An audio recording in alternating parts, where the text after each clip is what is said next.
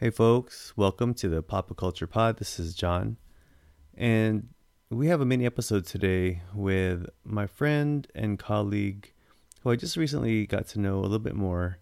His name is Justin Rausa. He's been a father for a year and a half, and I met him when he was a staffer for Assemblymember Rob Bonta here in Oakland. And he has a history or a background in community organizing and got into the political field essentially to continue to work on finding the solutions and the community change that he really wanted to see. And so we talked a little bit about that.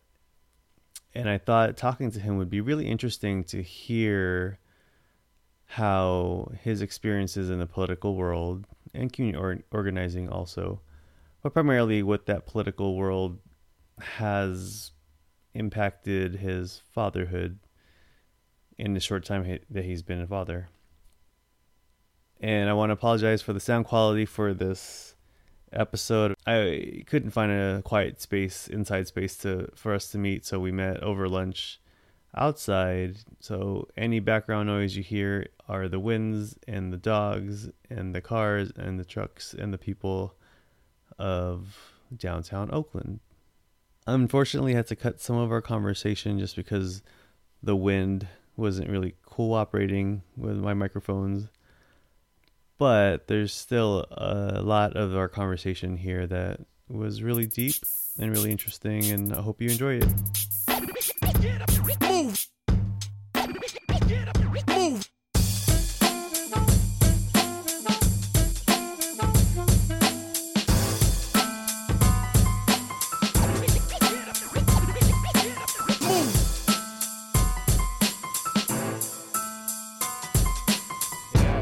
My name is Justin Rausa. I'm the son of immigrants from the Philippines who came over in the 80s. Born and raised in Riverside, California, which is down inland in Southern California, and was a community organizer. And now I'm a state-level lobbyist, like legislative advocate. Yeah, but you used to be part of, you used to be a staff member for Assemblymember Rob Bonta. That's correct, yeah. And you were you in Sacramento, or were you based in the district in Oakland? Based in the district office in Oakland, but because I had lobbied for nonprofits before and he had actually co-sponsored some of those bills, they had me working on legislation based in Sacramento too. Okay. Yeah. How long were you working with him? Almost 4 years. That was my first time working for the institution, so to speak, yeah. How was that? It was good. It was good. I'm also, when I'm asked questions about how things are, I'm generally try to find the good out of everything, only because I feel like if you're not picking up a new skill from any experience or something, then there's something wrong there. So the job was challenging in the sense that I was working as a hybrid staffer between the district and the capital. Not a lot of time, which is why I'm on your show, because when fatherhood came along, then I had to reassess the kind of time I had available for my family. And at the same time, being back in a space where I'm consulting now for social justice groups to access the capital, basically, and move their priorities along. Those 4 years of having worked now as a legislative staffer are also beneficial for this work too. Yeah. So it was definitely worth it, and the way that I ended up there was because the nonprofit I worked for was having some funding issues. And so I don't think, had I not been kind of forced into that situation through like a precarious employment situation, I wouldn't have done it. But in retrospect, it just makes me better at my job. You said that you were at a nonprofit first, and that's kind of how it got you there. Like, how did you find yourself being in, like you said, the institution? Because we both know numerous people in the community that's trying to do stuff for the community. There's different roads that we go, but not everyone goes into like a political staff. So how did you find yourself there? I think it's a great question, and I feel like as a former organizer, like I kind of had to make that break to get into this line of work generally, even though it was for nonprofits. Like, I wasn't going to be able to keep community organizing if I wanted to affect change at the policy level at the state. Okay. So in that sense, like, that kind of provided a foundation where to move from like nonprofit advocacy and then to work as a staffer for an elected official, to me, it's kind of building off of a program that I went through. So I went through Urban Habitat's Board and Commissions Leadership Institute. Right. And part of that program is to train equity advocates in the Bay Area region to serve on like boards and commissions. Right. So it was applying that framework. It provided me an opportunity to provide that framework and apply it to work as a staffer, of being like, you know, I can approach this in the way that staffers traditionally do it, or I can do it in a way that like really works in partnership with community, and in cases of legislation helps like give the advocates, because I was a former advocate, like inside info that whereas a staffer may not have otherwise.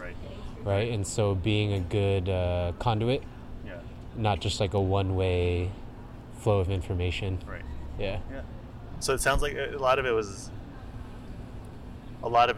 this desire to have that positive community impact, like the community change that you had been working towards in whatever you were doing before that. Correct. And I think it was like seeing and coming to a realization at a certain point of being like, there's always going to be dope community folks who are organizing. Right. There's not going to be a lot of like equity champions or people of color lobbying up in Sacramento. And knowing that it's not an either or a proposition, that we actually need people in all spaces, because the institutions that we're trying to change are like deeply entrenched.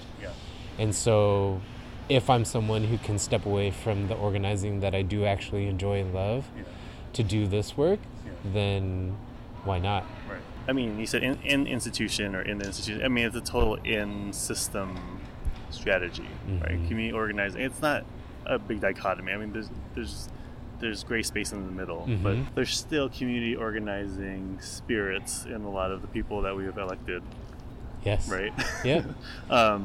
But they have to play a different role in their role. But what you're doing is doing that community organizing from in-system, which is very different. Yeah. Right.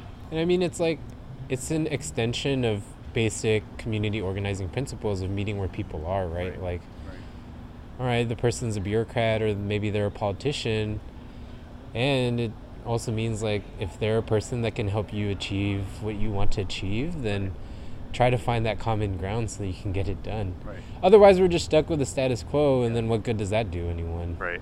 Yeah. How did you get to, like, what was it kind of your path towards like this this commitment to community? I mean, just community change, community outcomes. So I think like many like first generation Americans, or many folks who grew up in working class, like your childhood or my childhood was really just focused on like getting by, or like getting into college. You're not really thinking about systems, institutions, politics, all of that. And so including undergrad, like I majored in biology, though I was like a social justice organizer on campus where I went to undergrad. And after that, I did the Peace Corps, where I worked as a community health worker because of that combination of biology background and community organizing experience. And it was in the Peace Corps where I was like, what is policy? Right. And like, you know, even though I'm very much engaged in policy making and politics now, like I did not vote in my first presidential election because I didn't think it would make a difference for my community. And now in retrospect, it's ironic because like now I'm like, everyone's got to vote all the time. And so it's definitely been an evolution of being like, you know, unless we try to move these institutions or systems, then, you know, a community may get a win, but the adjacent community might not. Right? And we see that all the time, especially here in California. We've got like 58 counties. Here in Alameda County, where we live, right, there's 14 cities within the county alone. So if we take that approach, then it could take forever to change some of these issues to benefit Right. everybody. Right. Yeah. Yeah. And the policy thing is really interesting because, especially for local policy, local and, I mean, city, county, and then state, those are the things that affect us the most, either consciously or subconsciously, right? Like the amount of stoplights that we have, or the amount of street lights we have in a community, in a neighborhood, Mm-hmm. the amount of trees, and whatever that means is all like policy. Mm-hmm. That's, we're not necessarily voting on those policies in general, but we're voting for the people, or not voting for the people that are enacting those policies. But we don't think about it like in that kind of bigger, I guess in that bigger picture, or a more closer picture, because we don't really get trained to think about it. Because even in our government classes in high school, it's kind of like, the 3 branches of government. It's kind of a historical civics history, Yep. but not really as much of a relation to your everyday life, right? Mm-hmm. Mm-hmm.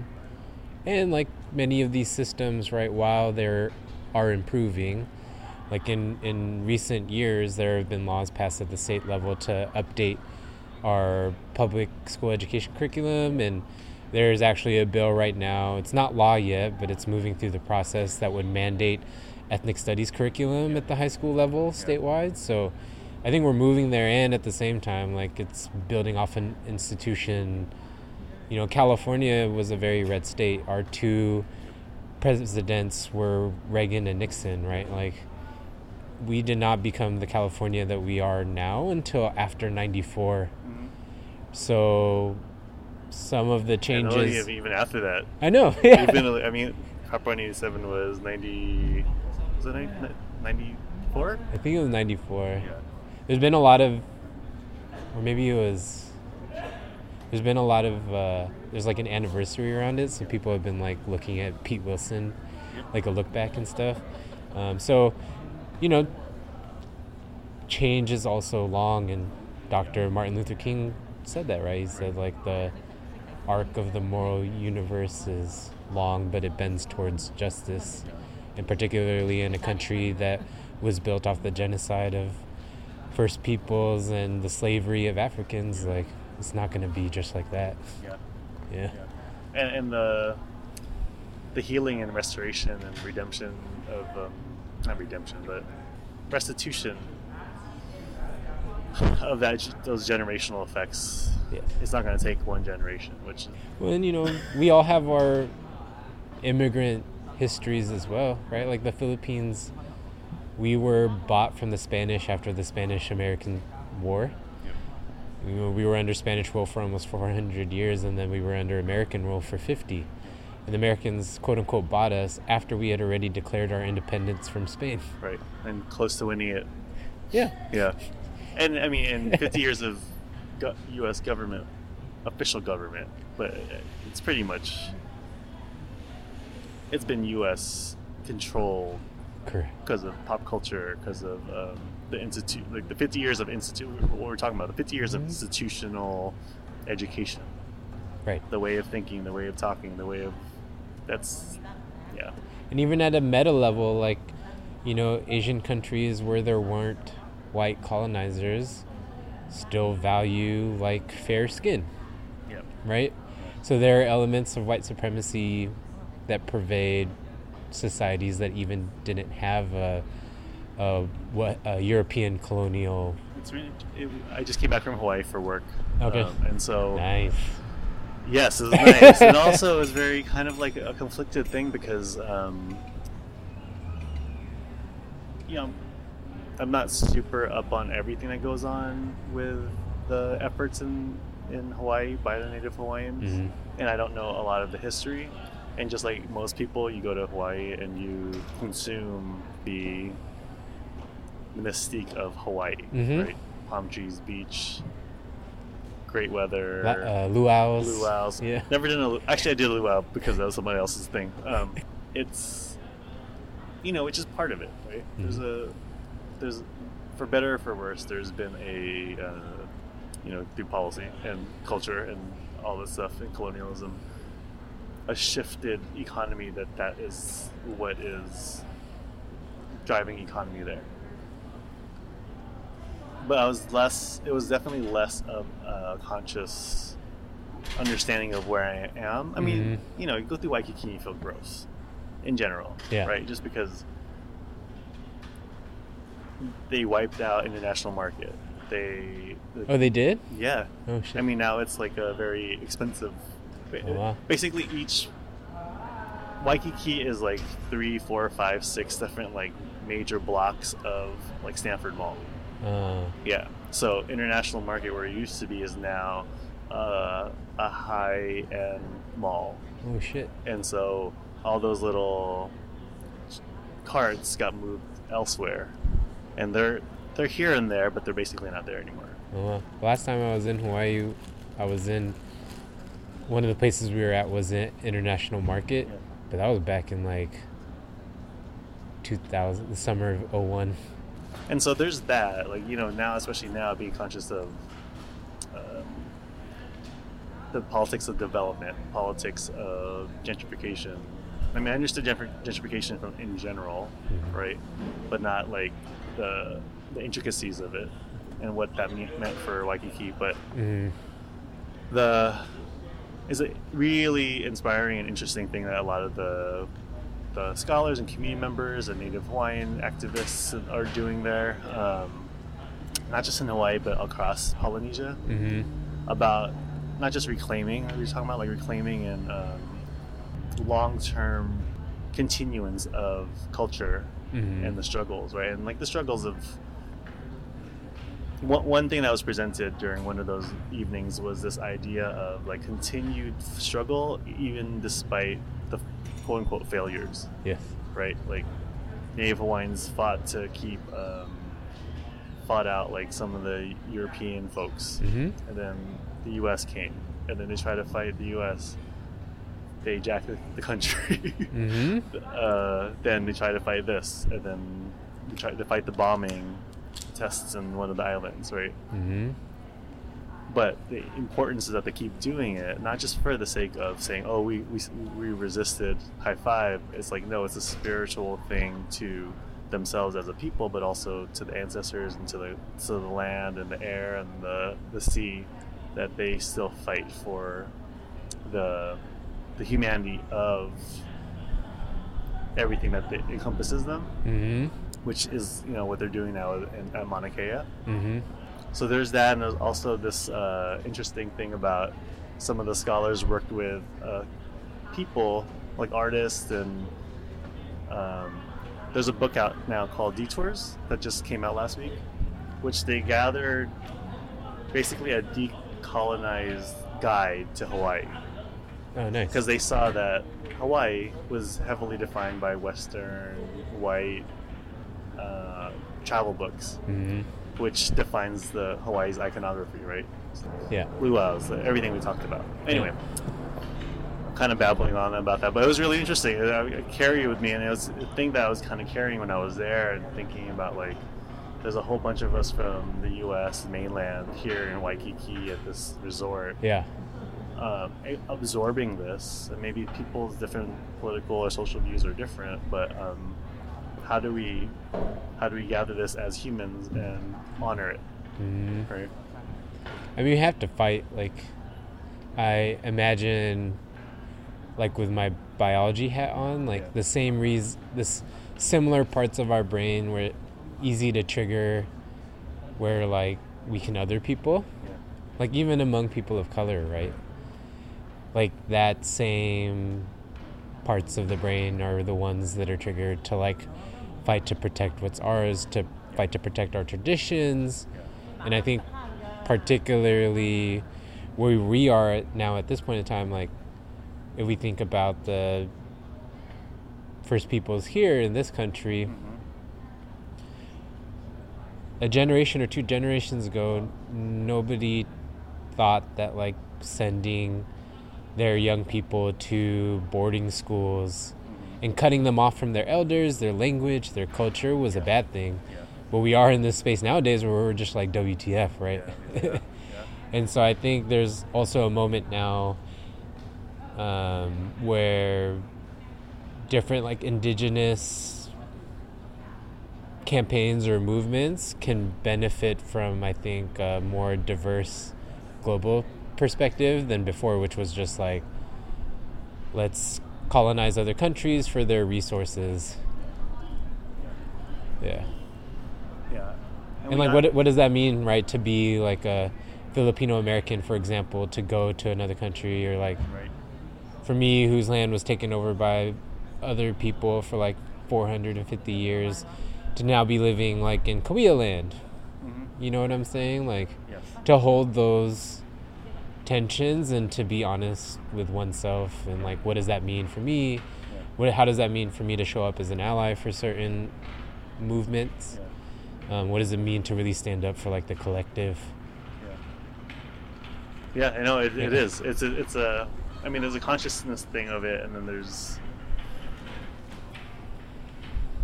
how to act upon it, and there's also, I mean, the real. Not real. There's another tension of that, is that realistically, we're so far gone.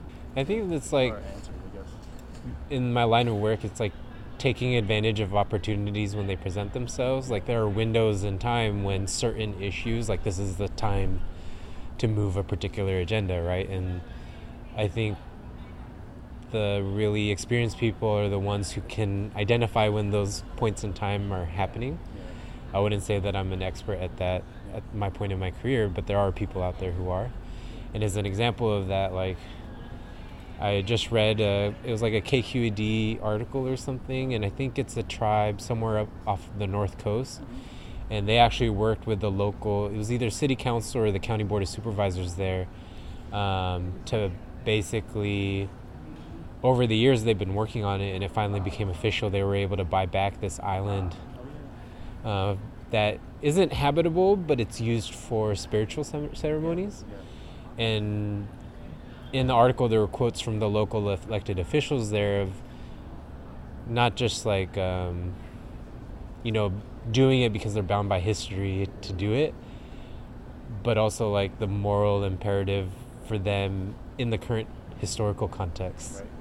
Right. And so I think, I'm not like hyper optimistic and saying like everyone's down to change things. I'm just saying that compared to like our parents' generation or the generation before that, there's more of an openness now than there was then. Yeah. And hopefully for our kids, there will be even more of an openness later than now. Yeah, I was gonna thank you for the segue. I was gonna ask you, because I mean, you're in a line of work that carries a lot of value. There's lots of people in politics that thrive by politics as sport. Correct. And there's also people who do it because it's like a high value profession. Like, some people who do it for the political sport to have the power. Yeah. There are also people who like maybe who are legislative staff where you're not compensated all too well, and so this is your chance to like save up money to buy a house or whatever, and it's not out of any malice per se.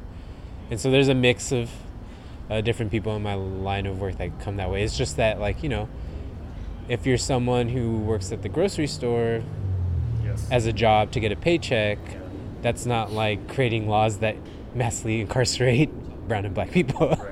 Right. So the stakes are different, I think, in the profession. Yeah. But you, I feel, I mean, from what I know of you, yeah, this is a value driven. I mean, you're not just doing this for yourself. You're not just doing this because it's a high for you. You're not just doing this for whatever reason, but there is a larger, bigger picture of impact.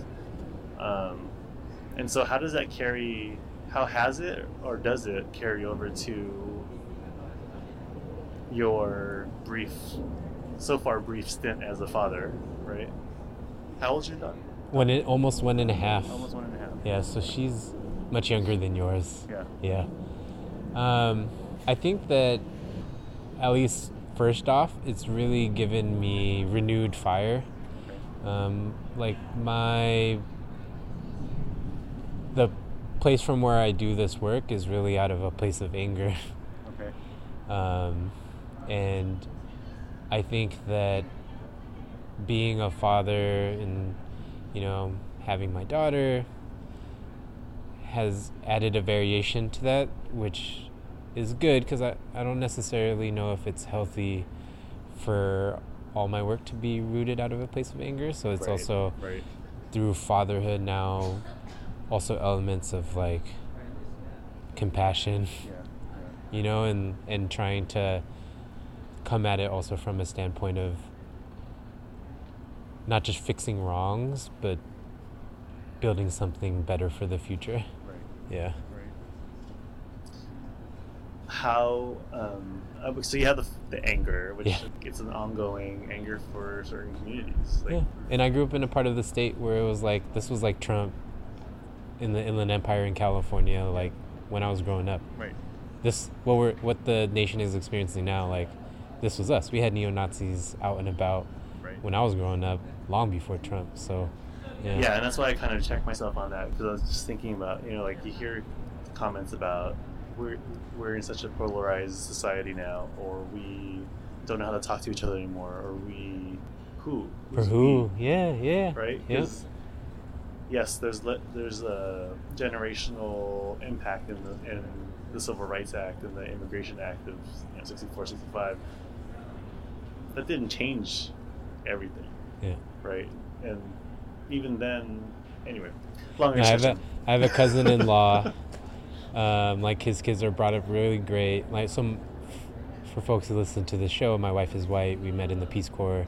She's a solid ally for POCs. We wouldn't be together otherwise, right? And she has a cousin where, you know, everything would point towards like him not supporting Trump. And one year he was visiting because his youngest son was participating in a basketball tournament in the Bay Area. And I came home and like my wife had like this pissed off look on her face. And she told me later, she was like, yeah, I just found out that he voted for Trump. And she had this long conversation with him. And to your point about like, who is the we? He basically described it as like, you know, Bush was president, nothing changed for me. Obama was president, nothing changed for me. It didn't really seem like whether I voted for Clinton or Trump, like things would change for me either way. And then she had to like break it down for him. Like at that time, it was still pretty new in the administration, so it was like, look at the Muslim ban, look at all this, and then even having to explain to him like undocumented Americans do pay taxes. It's something called an ITIN, and you know rates of crime in immigrant communities are actually less than rates of crime in native-born populations. So it's interesting, like that group that voted for Trump is also widely diverse because they also include people like my cousin-in-law who wasn't like, I hate immigrants or I'm anti-taxes. He was just like, it doesn't really matter to me. I'm going to vote for the guy who really stirs up something inside of me, not out of like a place of race or anything, but just because I think it's entertaining. We'll get back to the kids, but like, I think there's a troubling thing for me where it's like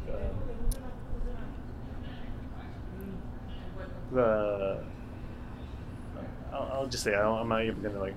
I just feel like there's a lot of people who are privileged, and oftentimes white folks, we carry our own privilege, right? As men, as people with professional jobs, all that stuff, living in the Bay Area, somehow affording rent and stuff. Yeah. So we carry our own privilege, but there's a privilege of not worrying about how politics will actually affect you as an individual. Aside from what we said earlier, like there's taxes, there's lights, there's whatever. Yeah. But your core existence is rarely going to get challenged in terms of danger or comfort by politics. And I think there's privilege, like that needs to be unpacked in terms of like there's privileges that you are born with and there are privileges that you're earned. And most of the privileges that you talked about like have been earned by us, and some of which we're born with, like our gender, and in other cases like they're not, and the ones that are earned are trumped by the ones that you're born with, as we know, right? Like, right, your wife has like a master's degree, and she probably also faces barriers in the professional space that you wouldn't, because she's a woman and you're a man. And like when we bought our house to stay in Oakland, to keep from getting displaced, because we used to rent around Lake Merritt. We've been in East Oakland for about 4 years now, and I jumped on next door just because I wanted to like know who my neighbors were, kind of thing. And sure enough, like my non-professional clothes are much different than my professional ones. So I was wearing like my undergrad hoodie, which isn't even just like a nondescript hoodie, right? It's got like UCR emblazoned on the chest.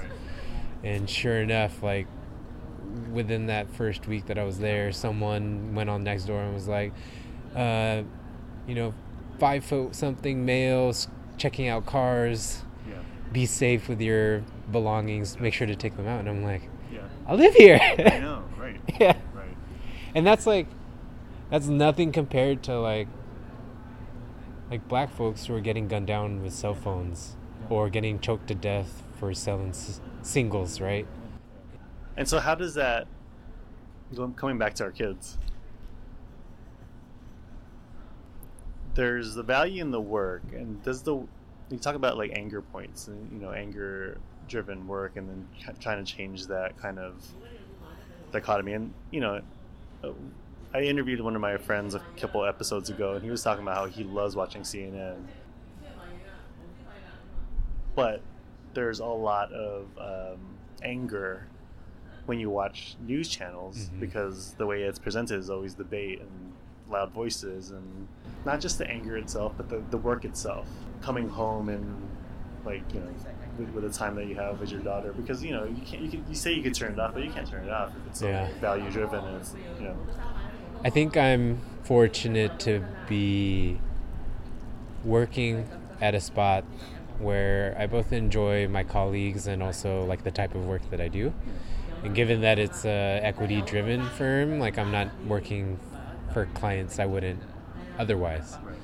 And so I think that helps. My wife has told me since starting at this job, which I've been at for about 2 months now, I've been a lot less stressed out at home, a lot more myself. So I agree with you. I don't think there is such a thing where you can turn it on and off. And I also think that I'm compelled, particularly on days when I go to Sacramento, for like that hour that I'm with my daughter in the morning, or that hour that I'm with her before she goes to bed, like I'm hyper focused on quality time with her. And so in that way it dulls out the realities of the line of work that I do. Yeah. But it sounds like I guess it's a trope you could say with people that say you do what you love and it's not a job. It's always a job. It's always a job for sure. But there is a peace of mind, there's a peace of spirit that you come home and you feel good about what you're doing. Correct. Regardless of there are losses. Correct. There are challenges, but if you feel like you're working within something that you believe in, it's easier to be yourself and carry that with your daughter. Correct. Because you're not necessarily partitioning who you are, right? Yeah. And so it does become easier to carry yourself authentically, both at home but also at work. So Hung and I think we're value-driven parents. Yeah. We're not perfect. No one is. No one is, for sure. We have our blind spots, and also just do we. We also make whatever decisions, right? And you have one kid, right? Yeah. So first-time parents, a lot of that you're kind of learning. At least for Colleen and I, we're learning all of it. Not all of it. We're learning a lot also as we go along, and not in the sense we're making it up. We also solicit input from others, but you also have to take that input and kind of make it apply to your situation. Yeah, we're figuring things out. Yeah. Right. And so, what do you do with your wife? What do you all do in terms of trying to impart some of these values? I think one of the things that we're doing is, I can't remember if it was a study or something that I'd seen long ago, but they've done studies around people who grew up in different societies and maybe the structure of their language and how that can inform even their relations to others. Yeah. And so it's one of the ways that my wife and I are approaching bringing up our daughter is trying to have her also maintain at least a conversational level of Tagalog. And my wife is concurrently learning it with her too, and like as she grows older, they'll go to like the Bayanihan Center in San Francisco, and they'll go to like the Tagalog classes together. And so it's one of the ways that we're trying to imbue that, because through, I think, speaking Tagalog opens conversations into like Filipino history, our pre-colonial, post-colonial history, connecting with her grandparents who are from the Philippines, and like most of our family still lives in the homeland. And so like when we make those rare trips out there, because of the cost of her being able to, like, as a biracial kid, of being able to connect deeply with that side, given that 24/7 she's here.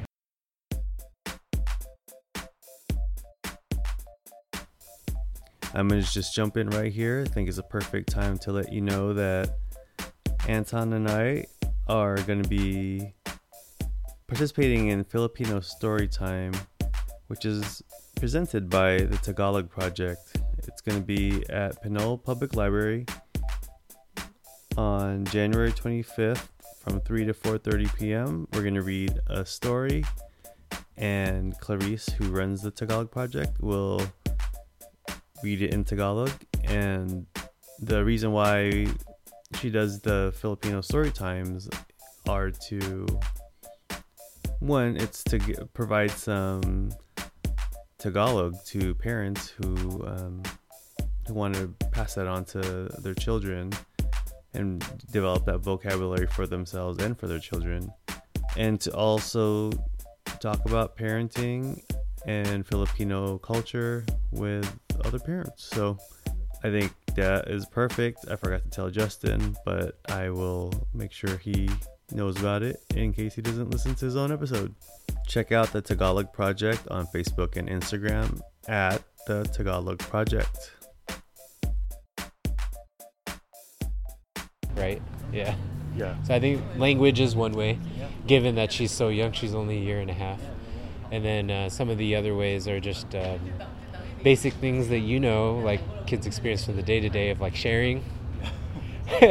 As an only child, like, so when our friends bring their kids over, we go over to friends' houses and stuff, of trying to coach her through these experiences where, like, if a kid comes up and like takes whatever she's playing with, of being like, it's okay, they're just sharing, and leave it up for the other parent to decide whether or not their kid was appropriate. Yeah. Although I did see the craziest thing, and this kind of relates to the driving force of your podcast of like fatherhood. So there's this park up by our house in East Oakland, it's off of Redwood Road, and it's interesting because there are wealthier people up in the hills, and sometimes when their kids age out of certain toys or whatever, they leave them at the park. So there's like little car thingies that people can ride in addition to like the actual park facilities. And one day that we were there with Lily Mo, there was a father with his child and a mother with her. Both of them were sons, and the son of the mother came over, and we don't know if they had been playing earlier, right? But we were there when this particular incident happened, and the one kid just started yanking on the hair of the other kid, like hard. And the kid was like, ow, ow, looking up at his dad, and the dad didn't do anything. And I was just like, I didn't know how to like process it, because like, the kid was mixed race, and the kid whose hair was getting pulled and his father were white. So was he not doing something out of patriarchy? Like, man up, protect yourself? I mean, these kids were only like 4 years old maybe. In terms of like that question of like parenting and how do you bring your kids up, like that was like a hyperbole of the craziness that it could be. We make it a purpose to keep an eye on everyone, try to be friendly, engage the kids that are there. Yeah. One, because it's fun, but two, it's also like so that Malcolm can see that we're talking to everyone, and it's a shared space. You have to figure out how to share the space. Yeah. You don't have to be like an extrovert if you're an introvert, Yeah. but you have to know how to share a space, and and I don't think we do it consciously. It's just that something that we value. I think living by example is key too, because just even in this brief time, like, kids are so perceptive. Yeah. And Lily Mo, even with how young she is, like, things that we may have done like only once, like, she'll mimic. They pick up on so much, and it's like, oh. And so as they get older, they're starting to see like more the complex interactions and things like that. And so there's probably no better way to show than to show by example. Yeah. Is there anything that you're into? Yeah, so I saw this. I saw that you're into like pop culture and like wrestling and comic books and stuff. So I actually was into comic books too growing up. My favorite was Spider-Man, just because I was like a nerdy type, and he was like also younger, right, teenager character. Most of them were like older adults, and and back in the 90s they didn't have like they had Black Panther and that was it. I think it may have been my sister actually, or there's this Facebook page by this professor who wrote the book Latinos in Asia, which is about like the Filipino diaspora, and maybe it was through that Facebook page where there was news of the first Filipino character called Wave, for the New Agents of Atlas. So I actually, for War of the Realms, which is a four-part book, I bought Lily Mo the 4, and there are, I think, 3 of the actual New Agents of Atlas of them at their own storyline now. And so I've been buying them at this comic book shop that's by the State Building. Oh yeah, Cape and Cowell, yeah. And so that's kind of what I've been doing, because I feel like my imagination benefited from comic books, and I want Lily Mo to also have the opportunity with actually a character who has like the same skin tone and from the Philippines, and thankfully the female characters aren't as like cleavagey and all that as the 90s ones. The ones that they're drawing now are more toned down. What is one like tangible moment where you felt like fatherhood changed you? So I'm not a very emotional person. I can probably count like on one hand the times that I've cried in my entire life. And I think that is one way I don't think I would have ever been able to change in that way of becoming more emotional, though there's, my wife will tell you, like, I have definitely a lot more work to grow in terms of my emotional IQ, which I don't dispute. Like, I think that's accurate. And even before Lily Mo was born, I was at this event where they were showing a documentary, and it was specific to the Khmer Rouge. And being in social justice spaces, you see hella shit. I've seen really bad stuff in Peace Corps. Like, I watch violent movies, not like violent, but like action movies or things like that. And so it's not like there's been a lack of things that could not have prior elicited an emotional response. And then in that documentary of just seeing like, the B-roll of like the families in the fields and like the people talking about it, like I started like, for me this is a big thing, even though it's not really, like started like really tearing up as I was watching the documentary, and I was like, oh wow, like I'm changing in unexpected ways, and I think in ways that hopefully will make me a better person. Move.